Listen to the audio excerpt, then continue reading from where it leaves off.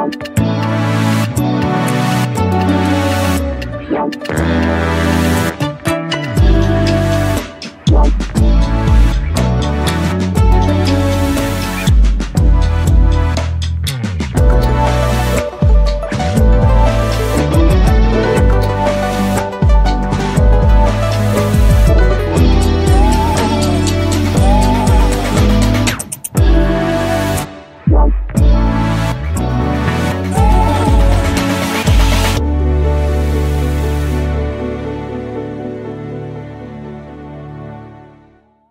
noise this morning. So good to be with you today. I want to welcome you back to week 4 of a series that we've been calling It's Time, talking all about how God has plans for you, purposes for you. Maybe there's some things on your heart that you know that God wants you to do, some things that maybe you've even prepared for, and you're wondering, is it time to do it? I just feel like God is saying, now is the time for you to walk in to the destiny, the purpose, the plan that He has for your life. But we've been talking in this series that before you can do that, there's some things sometimes that can get in the way, that you have to walk around, some things you need to put down. We've talked about how the stress and all the effects that can have on your life, changing your mind and a certain way of thinking. That's important. We've talked about unforgiveness. Today I want to talk about one of the things that can get in our way so often from realizing all of the plans that God has for us. But before we get into that, I want to look right in the camera and welcome all of you joining us on the other sides of computer screens and tablets and phones all over the place. We recognize this week is fall break. It is fall, y'all. And we're excited that you don't ever have to miss not one Sunday. You can always join us online. We're grateful for that. And so, Five Stones, will you put your hands together and welcome your church family this morning? So glad that you're here. Several years ago, when my kids were little, there was this little period of time, little season, that was really, really busy season of ministry for us. And we were pastoring in a church in Alabama, and right in this season, man, it was just day after day of just really, really busy time. And so we had the kids, and some of you guys don't know this, if you're a ministry family, like they're serving right there with you. If we're late up at the church, then they're late up at the church with us. And so it was one of those seasons, and we had finished up at the church. It was really late. I probably should have just taken my family, drove them right back home. But I thought, I'm going to be a good dad. We're going to stop, get some ice cream. So we pulled off the little ice cream place, and right as we pulled off, I was like, instantly, Dad's a hero. Hooray, Dad. I'm like, yeah. And so I thought we'd moved through the line pretty quickly because there was only just a couple of vehicles right in front of us. But it took approximately 3 years to get to the box. You know what I'm talking about? Like it took forever. And I'm like, what is taking so long? And when we finally got to the area where we could order, I put in our order, and when they repeated it back to me, it was wrong. And so I said, no, that's not what I ordered. I ordered this, and I repeated it, and it was silence, radio silence. And I thought, okay. So I said, well, I'll just pull forward then. Nothing. So we went ahead and pulled around to the front, and I thought, okay, they'll pop out any minute now. Now, those of you that are parents, you know that your kids have like a window. Like there's like a limited window of time before they start melting down. It was already past bedtime, and here I am bringing them to get them sugared up, and I thought, okay, well, they need to get this show on the road because we really need to get this done and get the teeth brushed and back to bed. And so we're sitting there waiting, and like nobody. Like I could see the little attendant, come by the window and then disappear, but he didn't even open the window. And I'm starting to think, man, this is getting kind of late. What's going on here? I was about to pull off when he did open up the window and he handed me one ice cream. And so I got the ice cream, handed it to one of the kids in the back and turned back, and that was it. And I thought, okay, that made it worse because I got 2 other kids in the back, right? And now the other 2 are like, where's mine, Dad? And I'm like, well, just hold on, And so they're starting to melt down, and they're starting to get to this place. And I'm like, come on, let's hurry this up. And if last week we talked about stress, I could have used that message because it was starting to mount up because now the kids are starting to get acting up in the back, and we're starting to wonder, like, when is this? Finally, they open up the window, and they start handing me the ice creams. And I start taking them and divvying them out, realizing that they look like they had been sitting out on the counter for like 5 minutes, like they're melted. And so I just got them, paid for it, got the ice cream. I said, man, forget it, let's just go. Got on the road, handed my wife Deborah hers, and when she got it, she said, oh, look, they got the wrong kind. I said, are you serious? They got the wrong flavor? She said, yeah, it's the wrong one. I said, well, here, just take mine. We both like this flavor. Just take this one. And she said, I don't want to take yours. I said, please, just take it. And then I looked at this half-melted ice cream, and that's when I noticed the hair. And it's exactly the kind of hair that you don't want in your ice cream, like or anywhere for that matter. And that was it. That was it for me. Like it was like the straw that broke the camel's back. Like I just whipped the car around. I drove right back to the ice cream place. I went into the parking lot and I just cranked that sucker into park. And I was about to get out there and I was going to give him a piece of my mind. And I started to walk out and that's when Deborah chirped, "Remember, you're a pastor." And the Bible has a word for the word wife. It's actually Ezer. It means rescuer. I thank God for her sometimes because that's exactly what she does. She'll rescue you. And I was now armed with her warning, and that centered me again. And I said, okay, she's right. There's some people in there that likely need to know that I represent Jesus. And so I went into the counter, and I stood at the counter, and nobody even acknowledged I was alive. I mean, they just walked past me. And so like this thing started boiling inside of me. And I thought, somebody at least acknowledge my presence. And so finally, after a couple of minutes, a sleepy teenager kind of just walked up. He didn't even say anything. He just kind of stared at me. And all I could muster, that after all of that was building up inside of me, is I just looked at him and I said, "Hairs!" And then I may or may not have slammed the ice cream on the counter. And it may have not gone everywhere. It may have.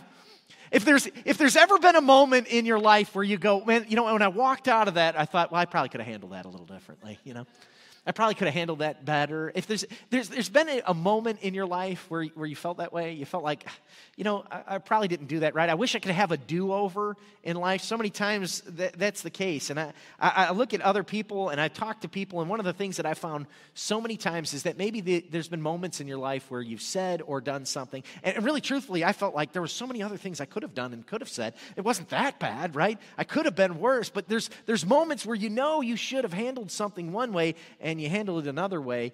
And what happens is so many times it can be a challenge, especially when walking into the purposes and the plans that God has for your life, to get past your own past. And that's what we're going to be talking about today, getting past your past. We may know that God has forgiven us. The people maybe that you've wronged have forgiven you. But so many times the person that's the hardest to forgive is yourself. And I think a lot of times, I don't know where you are with that, but I can promise you there's some people here today that if you were honest, and that's what we want you to do, is be honest with yourself, that you would say that there's some stuff in my past that may be holding me back. That before I can walk into the purposes and the plans that God has for my life, I've got to put some of those things down. And for me, I don't know what it is for you. Maybe there's something in your past. Maybe it was a sexual sin. You did something that felt like it was right, seemed like it was right at the time, but now years have passed and there's the baggage that comes with that. And maybe it could be affecting your marriage or your relationships or your present state of mind now. And you're thinking, I wish that I had never done that thing. Or maybe it's a recurring sin, something that you try not to do, and maybe you found yourself doing, and you say, God, I'm sorry, I repent of that thing. I'm never going to do that thing again. Please help me never to do that again. And maybe a week goes by, or 2 weeks go by, or 3 weeks, and then you find yourself right there back again, falling into it again. And it can feel like you're carrying this big weight. This weight of your past tries to come into your future. Maybe it was something that you did to someone or you said to someone else and you wish you could take it back. At the time, it felt really, really good to say, but now you can't unsay it, and so maybe it's hurting an intimacy or relationship inside of your past. I don't know what it is for you. Some bad decision that maybe you've made or that it's catching up with you.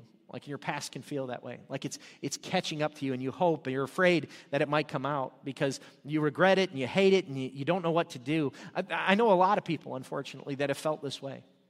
People who have felt really, really strained because maybe they strayed in their marriage, right? They really betrayed their spouse. And maybe years have gone by and your spouse has forgiven you, the kids have forgiven you, and yet the person that is left to be forgiven is yourself. Like you can't quite get over it. I know there's people, I've talked to many people that are divorced today, and there's a sense of guilt. It's almost like, well, if I could have just handled it differently, if I had done some things differently, maybe I wouldn't have found myself in this situation. Or maybe it's even with parenting. Like if you look back and you think, man, if I had just handled it a little bit differently, if I parented a little bit differently, then maybe I wouldn't be where I am. But the truth is, it's that past that is really holding you, keeping you hostage from walking into the place that God has for you. Sometimes that past can feel like a heavy, heavy burden around your neck. In fact, it can feel a little bit like David felt in Psalm 38:4 when he said this. He said, my guilt has overwhelmed me like a burden too heavy to bear. That's how it can feel sometimes. Sometimes you've done something in your past. David had a colossal failure in his past, and he had this feeling like it's a guilt is too heavy to bear. So many times that can happen. I talked to a woman once, and she wanted desperately to join the Dream Team, talking about next steps. She'd gone through next steps. She had walked through that process, and she found out there was a team that she wanted to be a part of. She wanted to get on board with it, but the problem was she had done something 20 years ago, and she couldn't get past it. She said, I can't see myself serving because of this event that had happened 20 years ago. I talked to another guy. He had gone through addiction, and even though he had about a year of recovery under his belt, and he wanted to help mentor students, he wanted to help them to prevent them from doing some of the stuff that he had done before, he said, I just can't see myself going there because of this issue in my past. And I don't know what it is for you, but I want you to understand this today. If you get nothing else of anything today, you should understand God's permanent opinion of you is ready, set, go. That's what God's opinion of you. He's not really caring about what happened in the past. It's not that he doesn't care about what you are concerned with, but he's saying that happened in the past. I've got an opinion about your future. And I want to utilize those things of the past to help you find the future that you need to be walking into. And you should understand this, that every single saint was once a sinner, right? Every single saint, which includes us, right, has a past. Every single one of us has a moment where you probably didn't handle things the way you should have handled, and you might have dropped the ball, and you might have messed up. And here's the key, you don't want that to stick around with you forever. Don't allow that to chain you to the past. Years ago, Deborah and I lived at the end of a dead-end road. And if you were out in the country, like if you were coming out there to see, if you were there, you were either to see us or you were lost. Like that was the only reason. Because there's just me and like 3 other neighbors. That was it. There's just a few people that lived on that road. And I'll never forget, I was driving home one day, and it's just this one road that leads out of our house. And at some point, somebody had nailed an armadillo. Which coincidentally, have you ever noticed like armadillos only end their life like one in 2 ways? It's either like that bloated thing on the side of the road, or it's like an explosion, grossness everywhere. Have you ever noticed that? No? It's just me? You're just not as observant as me. That's okay. So it was the latter of those two. When somebody hit this armadillo, it like exploded. It was like just terrible. And it was a hot summer day, and I guess because my neighbors, because it's just like a simple little country road, no one was coming out there. They probably all kind of thought like me, well, like somebody ought to pick that up. Somebody ought to clean that, but it's not going to be this guy, right? So you know what we all did? We just all kind of swerved around it, and it started to stink. I mean, it was gross. I don't know if you've ever smelled dead armadillo, but it was pretty nasty. And it was gross. It was just getting worse by the day. And then to make matters worse, as if that wasn't bad enough, at some point the next week, another armadillo, I'm not making this up, a second armadillo came up, and I don't know if it was like inspecting the first one. It's only conjecture as to why. Like maybe it was just like visiting its poor relative, or maybe it was just curious, but it was just out there. And I guess while it was doing its thing out there, another person hit it, like nailed the second armadillo. And I couldn't help but to think, maybe it was the same guy. There's only so many of us that lived on the road. Does that guy need like therapy now? Like, I just keep hitting armadillos, he's like scarred for life. But whatever reason that he hit this armadillo, now there are 2 dead, stinking armadillos on my road. And like, it was just getting, if you thought the one was bad, the second was starting to smell to high heaven. I mean, it was just I don't know if you've ever smelt double dead armadillo death, but it is like exactly what you think it would. I mean, it was really, really bad. It was gross. And so just a week or so went by, and everybody would do this thing where they'd swerve kind of around it, and they'd all go, oh, God, that's gross. And you just move on past. Until one night, I was driving home, and it was late at night, and somebody was coming in the other lane. And so I don't know if it was the same armadillo murderer or not, but he was coming this way, and I was coming this way. And so I couldn't swerve. And so when we passed each other, rather than stopping, I just smushed it. I mean, like it was just all over it. And so I drove the rest of my way to my house, and I pulled in my driveway. When I got out, I couldn't smell anything. It was on the driver's side. Apparently, I'd run over it on the passenger side, smushed this thing on the side. And so I just went on in my way and went into the house until the next morning when it was time to take the kids to school.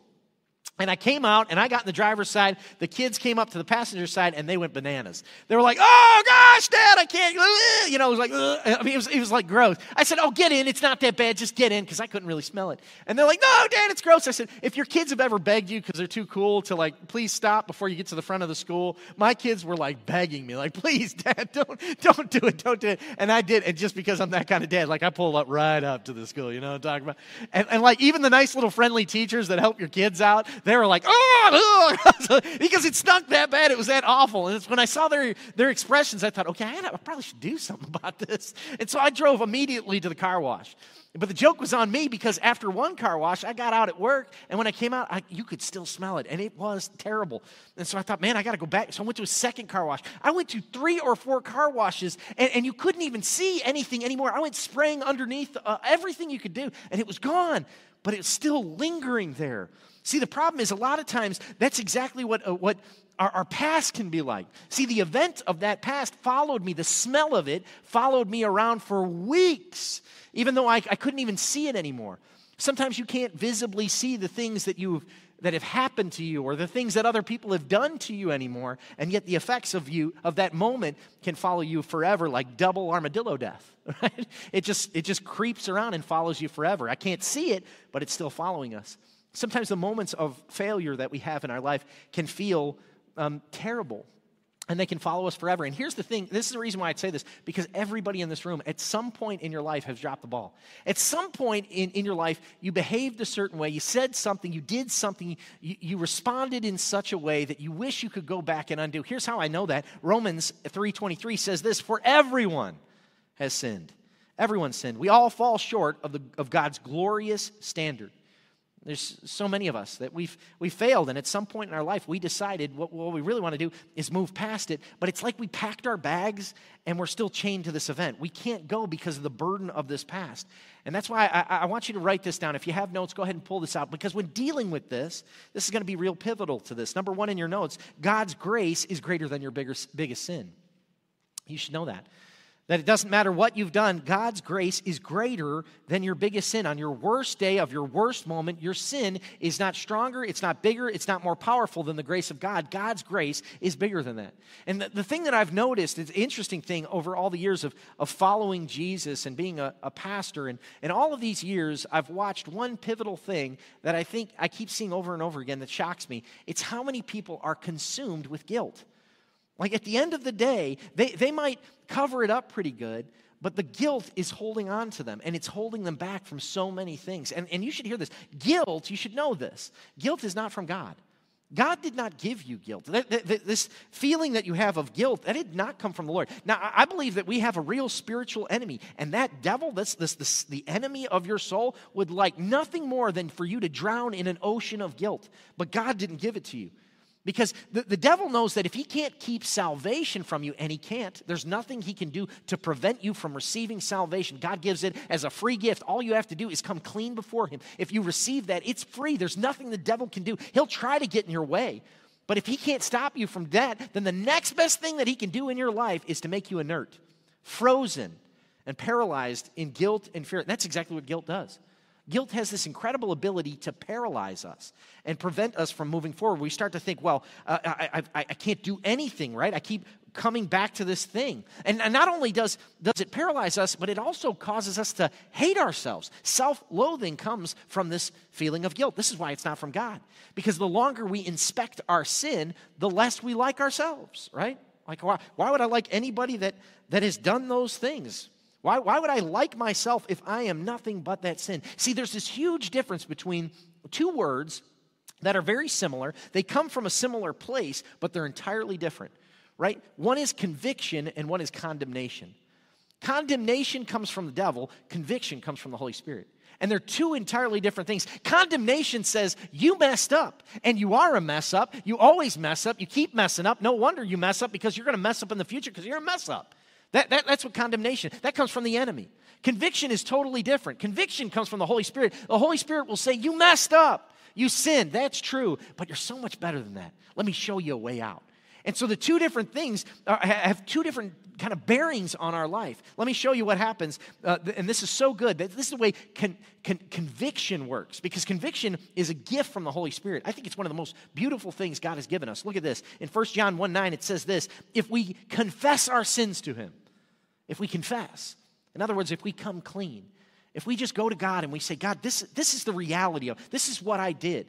You know, I get honest for a moment and I come to the Lord and I confess my sin. Then look what he does. He's faithful and just to forgive our sins and to cleanse us from all wickedness. In other words, what God does is he wipes away our sins. Anybody old enough to remember the Etch-a-Sketch? Remember the Etch-a-Sketch? They're called iPads in Alabama. Sorry, some of my Alabama friends are here today. Now, like an Etch-a-Sketch, if you're real old like me, what they do is you could draw on this little, like a silver thing, and you could draw with these little knobs, and you could make something. You could never make a circle. Don't even try. But you could draw on this thing, and when you were done with the image, if you didn't like it or you were finished with it, you just shook it. Right? You just shake it off. And like when you shook it off, it was gone. It would disappear. And that's exactly what God does to the sin in our life. He just shakes it off. He shakes it off. And if you can, but here's the caveat to the whole thing. You got to confess it. You got to come to him. You got to be able to say, God, this is the thing that I'm dealing with. Like, I don't know what it is for you. For me, it was anger. It was rage. It was bitterness, right? And every so often, it wants to rear its ugly head and come back over the form of a melted ice cream with a hairy melted ice cream. But for me, that's what it was. I don't know what it's for you. Maybe it's lying. Maybe it's an incredibly envious spirit. Maybe there's something that happened in your past. Maybe it's adultery. Maybe it's an abortion. You figure out the sin, whatever it is in your life that you keep walking back to and you keep revisiting. But the Bible says that if you would just confess that sin to God, what he wants to do is forgive you of that sin, cleanse you of that, make you new.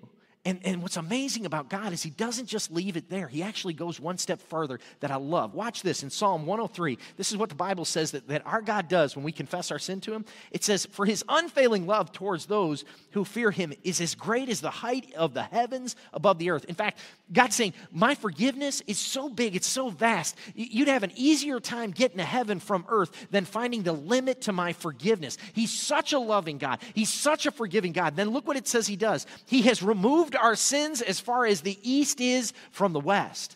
Now, I don't think the Bible was just being like hyperbolic here. I don't think God was just being flippant with his words. He says, I've just made a decision to take your sins and remove them as far as the east is from the west. Anybody here ever visit the easternmost part of the planet? Raise your hand. How about the westernmost part of the planet? You stop by the most west place. No, there shouldn't be anybody raising their hand. Why? Because east and west just turn into one another, right? If you go far enough east, it just turns into west. If you turn west, you just keep going west, it'll turn into east. Why? There is no easternmost part. There is no westernmost part. They just kind of turn into themselves. Now, it's interesting because if you were to leave here today, hop in your car, drive to the airport, and get on some planes, you could find the northernmost part of the planet. You could get to the North Pole, ho, ho, ho. And then if you wanted to, you could do the right opposite, right? You could go all the way south. You get to Antarctica and find the southernmost part of the planet where the sun only rises 2 times a year. You could find that point. You could say, I'm standing on the South Pole. You'd be a little chilly, but you could do it, right? But here's the thing. You can never find the easternmost part. You'll never find the westernmost part of the planet. Why? Because it just turns into one another. It's as if the almighty, all-present, all-powerful, ever-present God has said, listen, when I take your sin, when you confess it to me, I will take it and I will limit my memory. God does that. He's the only one that's able to do this. He says, I'll limit it forever and ever. What does that tell us? It says that there's nothing that you have ever done in your past that is more powerful than God, because God is all-powerful and he is able to remember your sins no more. Nothing you have ever done. That's why at number 2, you need to write this down in your notes when you're dealing with this. Number 2, this is important. Your past does not define you. God does. Your past doesn't have to define you because God does. You should write that down. It doesn't have to define your identity. Some of you have had some painful moments that have happened to you. And just, if I could be honest with you, some of you are holding on to painful memories like my wife holds on to Walmart bags. And let me just be freeing to somebody here today in this house. You don't have to keep all the Walmart bags, okay? 312 is enough of them. Just shove them under the sink and now let them go. Just the rest of them, just throw them away. There's more. Walmart will make more. Don't worry about it. You can go, like if you got enough for all the bathrooms and they've carried out some stuff, you can throw them away. Sorry, this is therapy for me. Now, here's the truth. Sometimes painful, difficult moments happen in your life. The last thing you want to do is hold on to them. And so many of us take these moments in our life, and it's difficult and it's painful, and we start reliving them, and we start hashing them back out to ourselves. And God says, you don't have to be like that. I didn't design you to be like that. You don't have to be identified by your failure, your sin, your decision, something they did to you, something that somebody has said to you. None of that has the power to define you unless you let it. See, God gives you that ability. He says, well, if you want to, you can wear that like a bad costume. And you can walk around pretending that you are that identity. But when God says it, he says, I don't see you that way. I don't see you that way at all. See, the devil wants to get you to personalize your sin. And we do this all the time. We agree right with him, right? None of us would ever go like, well, there is a person who has taken something that doesn't belong to them. That's what that person is. No, we say that's a thief, right? We don't ever say, there is a person who has had an act of adultery. No, we say that's a cheater, that's an adulterer. See, we lump these labels on people that God isn't lumping on them. Because here's the truth of the matter, and you need to understand this. Sin is an event. Sin is something that has happened. Yes, it has happened. Yes, it's terrible. Yes, it's not something God designed. Yes, it's not what God has for you, but it's an event. It's not a person. It's never, ever a person. The Bible does not define sin as a person, and we take it on. And my prayer for you today is that through the power of the risen Savior and the Holy Spirit, that you would realize how God sees you. Recognize how God sees you. See, God doesn't see you as an event. God sees you as somebody worthy of his blood. That's the way Jesus views you. Let me prove it to you. This is what 2 Corinthians says. 2 Corinthians 5 says, therefore, if anyone, say anyone. I'll say it like you mean it. Say, if anyone is in Christ, the new creation has come, the old is gone, the new is here. See, he says, if anybody is in Christ, if any one of us are in Christ, what does that mean? We've received the forgiveness of Jesus. We've opened up our heart and allowed him to be Lord of our life. And he says, if anyone is in Christ, the old is gone, behold, the new is come. And so now I got to be honest with you. If you haven't received the forgiveness of Jesus, if you haven't opened up your heart and allowed him to be Lord of your life, then truthfully, you are defined by your sin. Because apart from the cross of Christ, there is no hope, right? And that event that did happen, somebody's got to pay for that.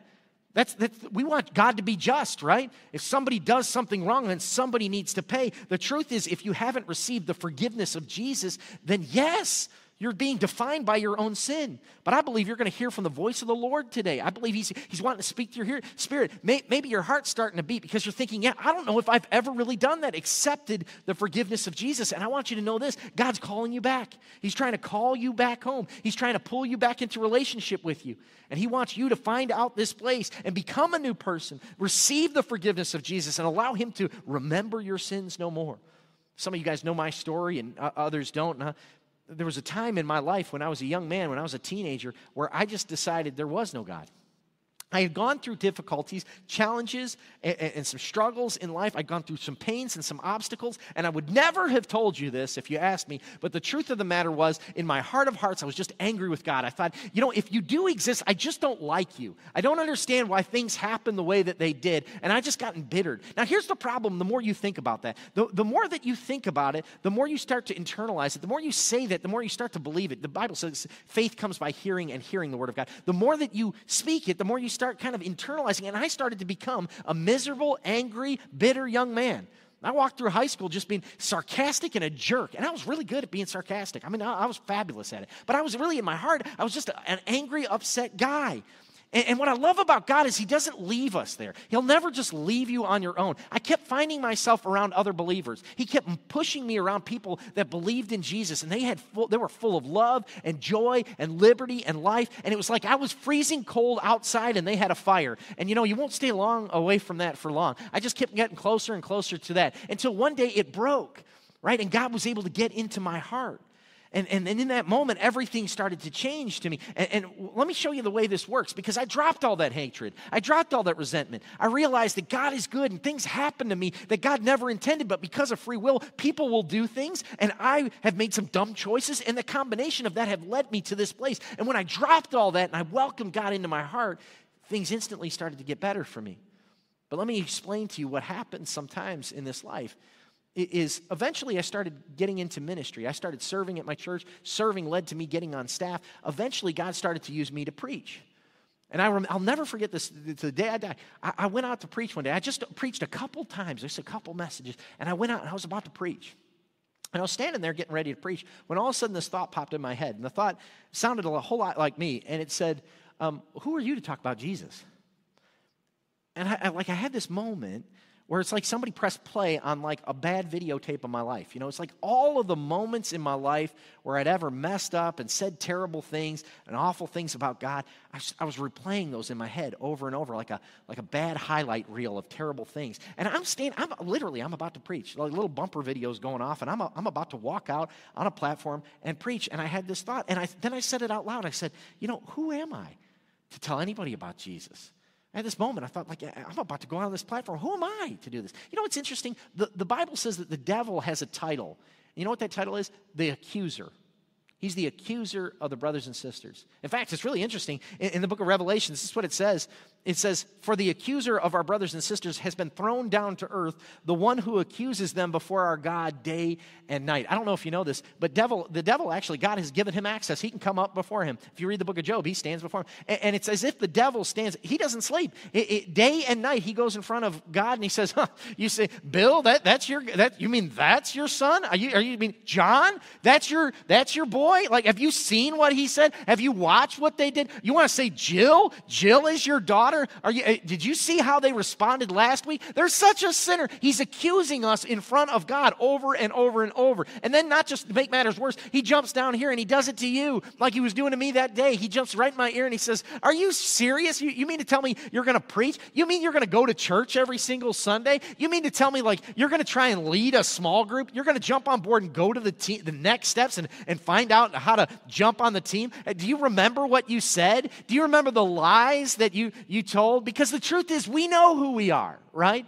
This is why it's so effective to us, because when the lights are out and the mask is off, you know who you are. You know who the intentions are. You know all the real stuff. You know, so many times we come to church and we tuck our Bible under our shoulders and we say, how are you? Well, I'm blessed and highly favored. How are you? Everything's fantastic, brother. Right? But the truth of the matter is, deep down in your soul, you know who you are. And so when the devil, the accuser, starts doing that to you, and he jumps into your ear and he starts saying, man, who are you to try and pretend you're this big bad Christian when in reality you know what you've done? That's exactly what the devil will do. Every night and day, he will torment us in that way. He'll go before the Lord and try and accuse us. And I was standing there. And the truth of the matter is, the things that he was saying were true. I had said those things. I had done those things. I had those moments. But right there in that moment, as he was reminding me of the truth, it was as if God himself was reminding me of some truth. He said, I want to give you a better truth, a greater truth. The truth is, I've changed you. I came into your heart and I forgave you of that sin. You don't have to live by that anymore, because the moment that came in the sentencing of my life, I had been convicted of my sin. I had been found guilty of it. And the moment right before the sentencing, Jesus stood up and said, wait, I'll pay his due. I'll pay the penalty. And what I couldn't pay on my own, he took on his body on the cross. He took on his back with stripes. He took on his head. He took all of that for me. Oh, you ought to give him a better praise than that. That means that I'm not anything the devil tells me. I'm all that he says I am. And he says I'm his. He says I'm adopted. He says that I'm a son. He says that I'm an overcomer by the blood of the Lamb and the word of my testimony. And the same is true for you. You're an overcomer. You don't have to identify yourself by the stuff that you did. You're not who you were. You're not the mistakes that you made. The truth of the matter is nothing that you have done, no sin that you have committed, no wrong that you have wronged is greater than the power of the Lord Jesus Christ, and his blood is able to cover it all. Here's the last thing I want you to write down, number 3. You can't change your past, but Jesus can change your future. You might not be able to change your past.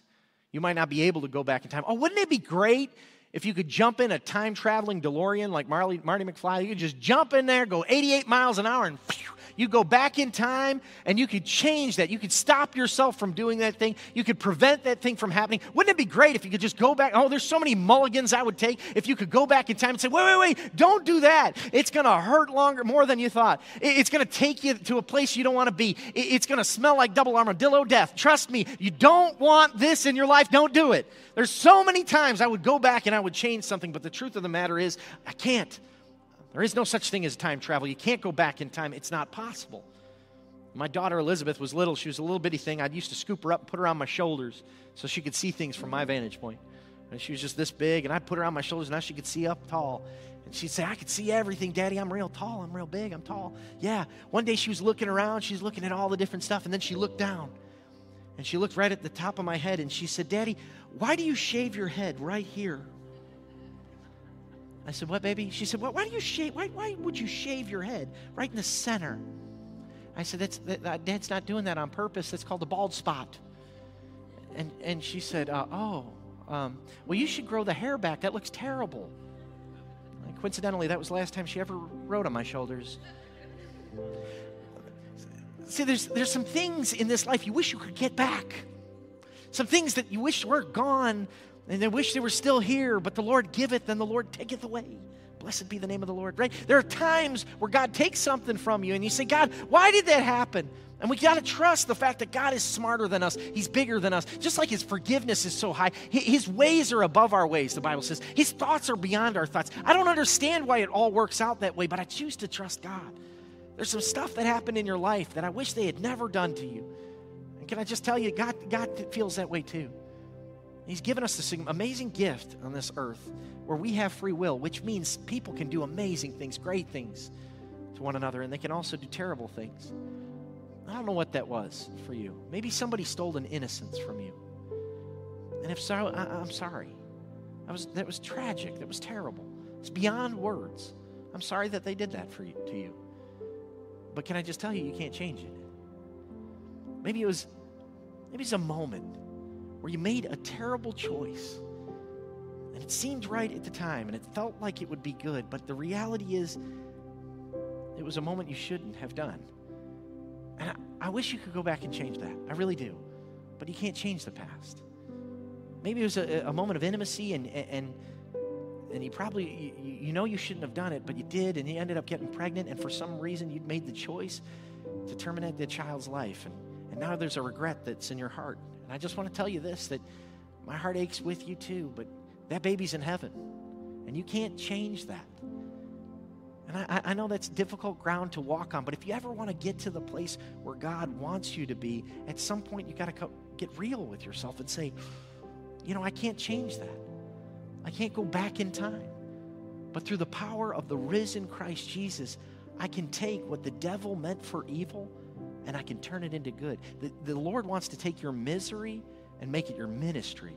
He wants to take that thing that the devil tried to use to destroy you. He wants to work all of those things out, the good and the bad, for your good, for your purposes, the purposes of the kingdom of God, if you'll allow Him, if you'll come clean to Him, clean hands and a pure heart. If you'll just come before the Lord and say, listen, I know what I've done, and I apologize, God, I'm sorry. Would you fix this? Then He's faithful and just to wipe it away.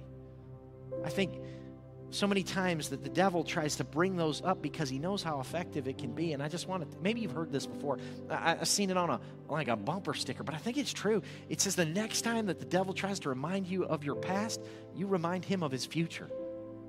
The next time the devil, the accuser, tries to come to you and say, remember what you did? How are you going to call yourself this or that? Remember that? You just respond, that sounds exactly like somebody who just got defeated by the King of Glory would say.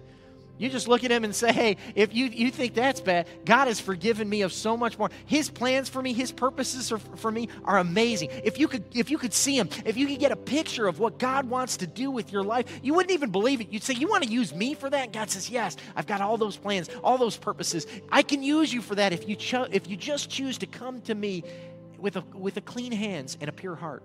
If you'll present that to me, I'll use even the bad things for your good. I love the way Paul says it in Philippians. He says this, I don't mean to say that I've achieved all these things, but I press on to possess that perfection for which Christ Jesus first possessed me. In other words, he says, I'm not claiming to have it all together. I don't have all the things right. I don't always get it right. I might have messed up. I might have dropped the ball. There might have been moments in my life where I messed up. This is a guy that actually oversaw the death of all kinds of Christians. Paul, that guy, he was watching as Christians were getting murdered, and he was holding the guys that were stoning them. He was holding their jackets. And God says, that's exactly the kind of guy I can use for my kingdom. He ends up writing a third of the New Testament. Don't tell me you can't be used by God because something on your past. Paul says, listen, I don't have it all together. I didn't always make everything right. I know I messed up. I know I made some mistakes, but look what he says. He says, I focus on this one thing. And what I love about Paul is he said, I'm going to focus on one thing. He's going to tell you two. This is what he says. The first thing I do is forgetting the past. Everybody say that. Say, forget the past. Oh, no, say it with conviction. Say, forget the past. Just forget the past. That's what Paul says. I forget the past. And here's the second thing he does. I look forward to what lies ahead. I press on to reach the end of the race and receive the heavenly prize for which God has called me through Christ Jesus. He says, listen, guys, we're in a race. I don't know if you know this, but we're running. We're all running towards Jesus. Some of us have gotten off the beaten path. Others have taken a left. Some people are sitting, but we're all moving towards Jesus. We're all running. It's a race. There's a lady in her church. Her name is Ceci. She just finished a 200-mile race. And she ran the whole 200 miles. She said, you know what happened at mile 67? She said, I don't know what it was about mile 67, but it had gotten dark. 200 miles, that's incredible. But she said at mile 67, everything got dark. And my feet were hurting. And I was tired. And I couldn't see the horizon anymore. The light had just gotten really, really small. And she said she sat down on the side of the road. And she said, this is it. It's over. I'm tired. I'm miserable. I'm hungry. I'm sick of running. My feet hurt. I'm done with this race. And she said it could have ended all right there. I could have ended it. One call would have ended it all. But something inside of her welled up. She said, just get up. So she stood up and said, just put one foot in front of the other. And so she did. One in front of the other. One in front of the other. In front of the other, in front of the other. And the next thing you know, she was jogging. And the next thing you know, she started running. And the next thing you know, she was running and running and running. And towards the end of the race, she said had to slow down because she was so excited she was getting there. Here's what I'm telling you. This is what Paul's saying. He's like, look, there's a race that God wants you to run. Don't let the pain of the past, don't let a momentary instant hold you back and chain you to a moment, because God's got a race for you to run. He's got some place where he wants you to be. He wants you to keep going. He said, forget the past. Stop dwelling on the past. Think of the future. Think of what I got for you. Put one foot in front of the other and just keep believing, keep trucking, keep moving, because God has got a beautiful future for you if you would run into it, if you'd run towards it. He said, forget the past. I love this because in the Greek, I looked it up, it says a few things about forget it. It actually means, forgetting means this. It means to treat with thoughtless inattention. To forget means to willfully neglect, to leave behind intentionally, to banish from one's thoughts. To forget means to disregard on purpose, to cease remembering. See, some of you, the enemy is trying to haunt you with your past, and you need to treat it with thoughtless inattention. Some of you, the enemy keeps trying to pull stuff up. You need to willfully neglect that label that has been holding you hostage. You're not what they said you are. You're not what they labeled you. I don't care if they called you the angry one, the addicted one, the one that messed up. You're the adulterer. I don't care what they've called you. You're not that label. Don't take that, because Jesus hasn't labeled you with that. You need to banish from your thoughts the lies of the evil one. You need to disregard on purpose other people's ill opinion of you. Their opinion of you is of no consequence to you. It doesn't matter. I'm telling you this. You need to cease remembering that which you have let go of and Christ has forgiven, because I'm telling you right now, God's got a future for you. Oh, God's got a plan for you. He's got a purpose for you. It's going to be incredible. And the grace of God is bigger to cover no matter what sin has appeared inside of your life, because he's got a plan so good for you. But he leaves it up to you to come to him and say, God, I realize this event happened. It was a sin. It was not in your will. It is not your desire for my life, and I did it anyway. Or it happened to me, and I've internalized it. And I'm done holding on to it, and I drop it to your feet. Will you cleanse me of all unrighteousness?